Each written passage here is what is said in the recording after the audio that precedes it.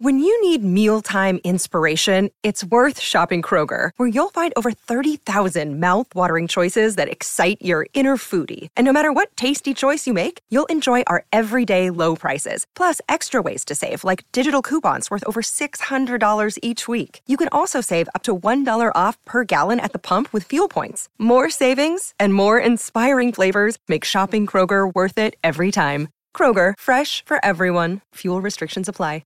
Another day is here, and you're ready for it. What to wear? Check. Breakfast, lunch, and dinner? Check. Planning for what's next and how to save for it? That's where Bank of America can help. For your financial to-dos, Bank of America has experts ready to help get you closer to your goals. Get started at one of our local financial centers or 24/7 in our mobile banking app. Find a location near you at bankofamerica.com/talktous. What would you like the power to do? Mobile banking requires downloading the app and is only available for select devices. Message and data rates may apply. Bank of America N.A., member FDIC.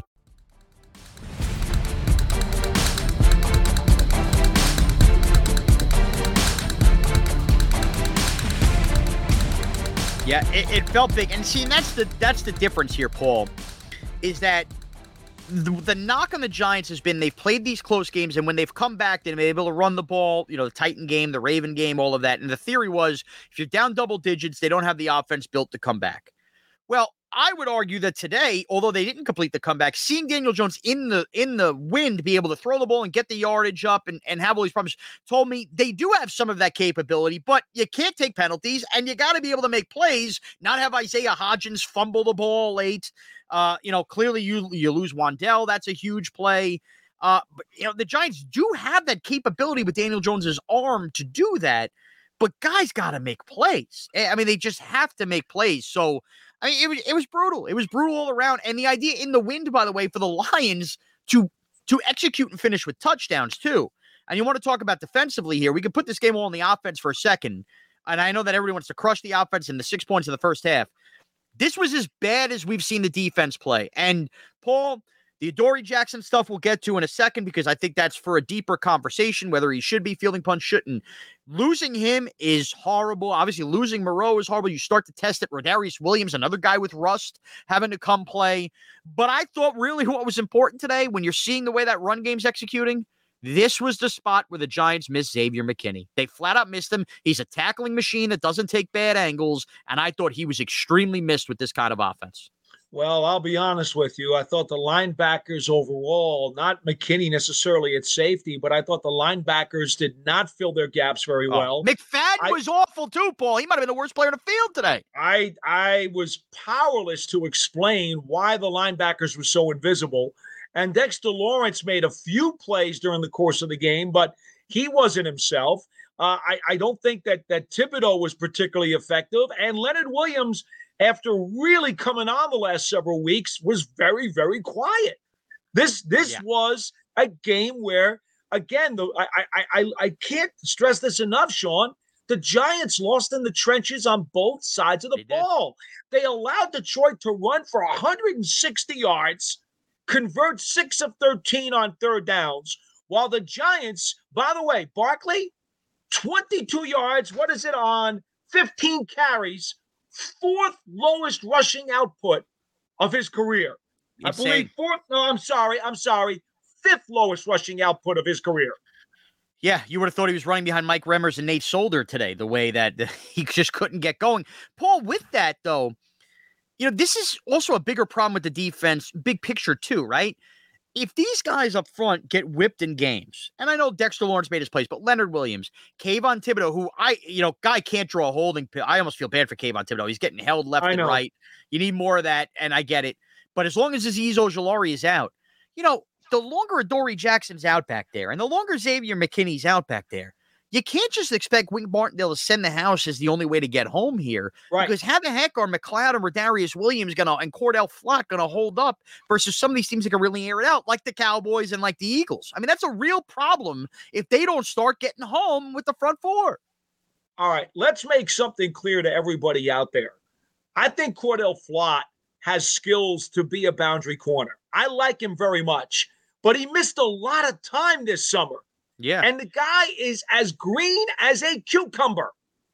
Okay? Yeah. Rodarius Williams missed 2/3 of last season with a torn ACL. just got activated about a week ago. So he is virtually as green as a cucumber. Okay? I think both guys have the talent to help out and be boundary corners. But A, they need experience. And B, they need to be guys who can be gradually rotated in. Neither of these guys is ready to be 100% snap count, full-time starter who's going to shut premier guys down in this league. That's not where they are at this stage of their career. And God knows McLeod, who was with Buffalo primarily as a special teams player. Now, okay, he's not a rookie, but McLeod is not in a position to be thrust into a full-time cornerback role either. Right. And he played well in London, if you remember, when McLeod had to come in when Adoree went down in that game. Spots. He played well. In spots, right. But to have this spot. Okay, so that's going to walk me right into this, Paul. We might have talked this on the air. I know we talked about it off the air. I don't think this is second guess.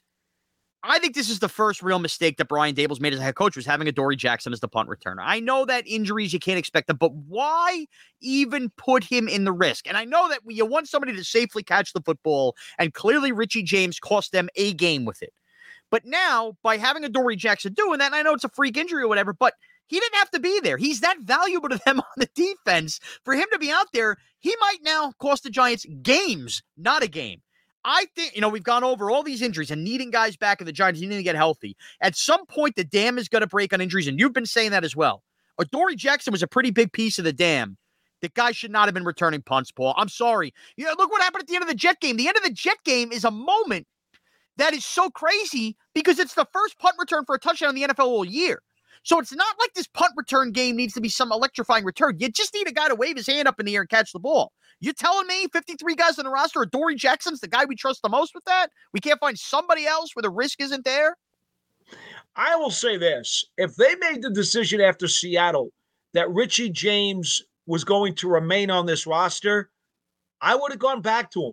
As bad as it was in Seattle, and he had trouble with the ball security a couple other times earlier this season when he had some muffs going on too. As bad as that was, he's still on the 53. And what does every coach tell you, Sean? If the guy's on the 53, that means we have confidence in him to play, and we can put him in the game and believe that he's going to do the job. So if Richie James is still on the roster, and we know that he's lost his wide receiver snaps, then why isn't he back there returning punts? Okay? So that's my take on it. I agree with you. I don't think Adoree Jackson should have been doing it. Now, if you wanted to tell me that Richie James did not deserve a roster spot on this team and had been removed from the 53, then in all honesty, I probably would have looked at Wan'Dale Robinson to do it.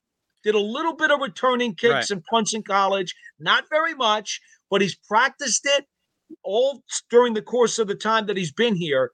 I probably would have gone there. Now, of course, the counter to that is he had a 100-yard day today. I know he wound up spraining his knee, and we don't know what that's going to look like. Right. But the counter to that is the receiver room is pretty thin, too. And we've been talking about this. How many times have you heard me say in the last 3 weeks, he's going to break out? They've got him ready to go. And, of course, they opened the floodgates on his receiving skills today, and now he gets hurt, too. It's unreal. And by the way, I do think that Richie James, the main reason he stayed on the team is he was productive in that slot. Wan'Dale Robinson was a guy who was already banged up earlier in the year. And if you had cut Richie James, who's next up in the slot? And oh, by the way, Richie James says a couple balls go his way later on in the game. But with all that, I mean, Darnay Holmes had worked out in practice as well. To me, Paul, I think but Holmes was valuable as the starting nickel. They've used him mostly as the starting nickel. So his value is there too. Paul, I'm not saying he's not valuable, and clearly he is. But if you were to make me say, hey, let me list the guys who are most valuable to this team, all right? Yeah. I could make the case, and Saquon Barkley could have been the MVP of the NFL. I could make the case you could get by in a game with Breida and Brightwell, right? I could make that case. It's not going to look as electrifying and all that because we saw today what happened when Saquon's not going. But when you're talking about the importance of Dexter Lawrence, clearly Daniel Jones, even though you can even say Tyrod Taylor's on the team, I mean, you start then, once you get past those guys, I think Adoree Jackson's at the top of the list. Yeah. I mean, he's been following around the team's best corners. So to me, look, Adoree Jackson gets hurt today and sprains an MCL or whatever he's got going on playing cornerback.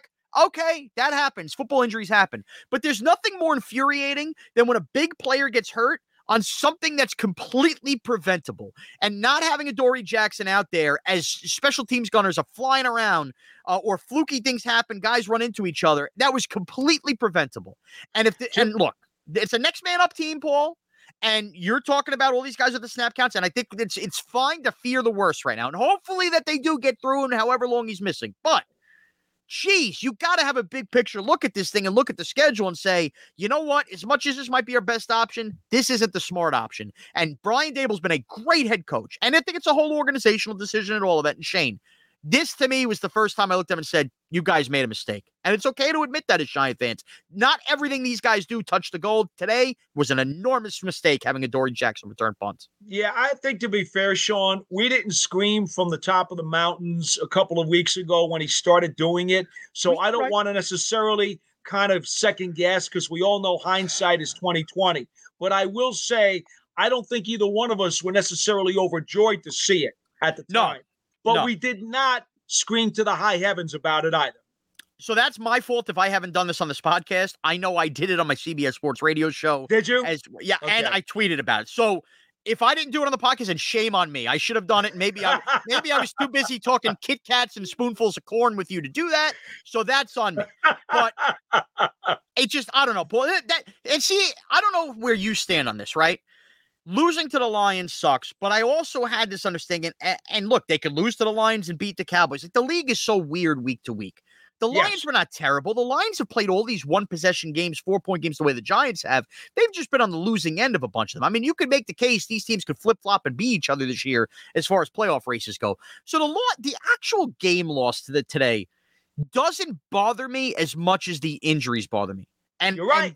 And the Adoree Jackson one. Like, look, it is what it is, right? They're 7-3. They didn't beat the Lions. It happens in the league. They beat the Ravens. The Ravens probably felt the same way about that. You know, the Titans. You beat some teams you're not supposed to in theory. You lose to some teams you're not supposed to in theory. That's the nature of the NFL. You just hope you have enough wins in the end. It's the injuries now that are a killer. And on top of that, Paul, I think I would almost feel better if the Cowboy game was on Sunday. It's the idea of not only the injuries a killer, but whoever's stepping in for the injured, having them turn around in 3 days and then play a team that just dropped 40 points on the Vikings. And what's a big game, by the way, it gives me a little anxiety because just like that, you could have 2 straight losses in a span of 4 days. And really, injuries are not an excuse, but a big part of the reason why that could be. Yeah, guys like Neal and potentially Ojulari, who could be activated on Monday, and I think there's a growing chance of that. Both of those guys will come in after having been shelved. So how effective are they going to be in just their first games back from being absent for a while? So, yes, look, Sean, you're spot on here.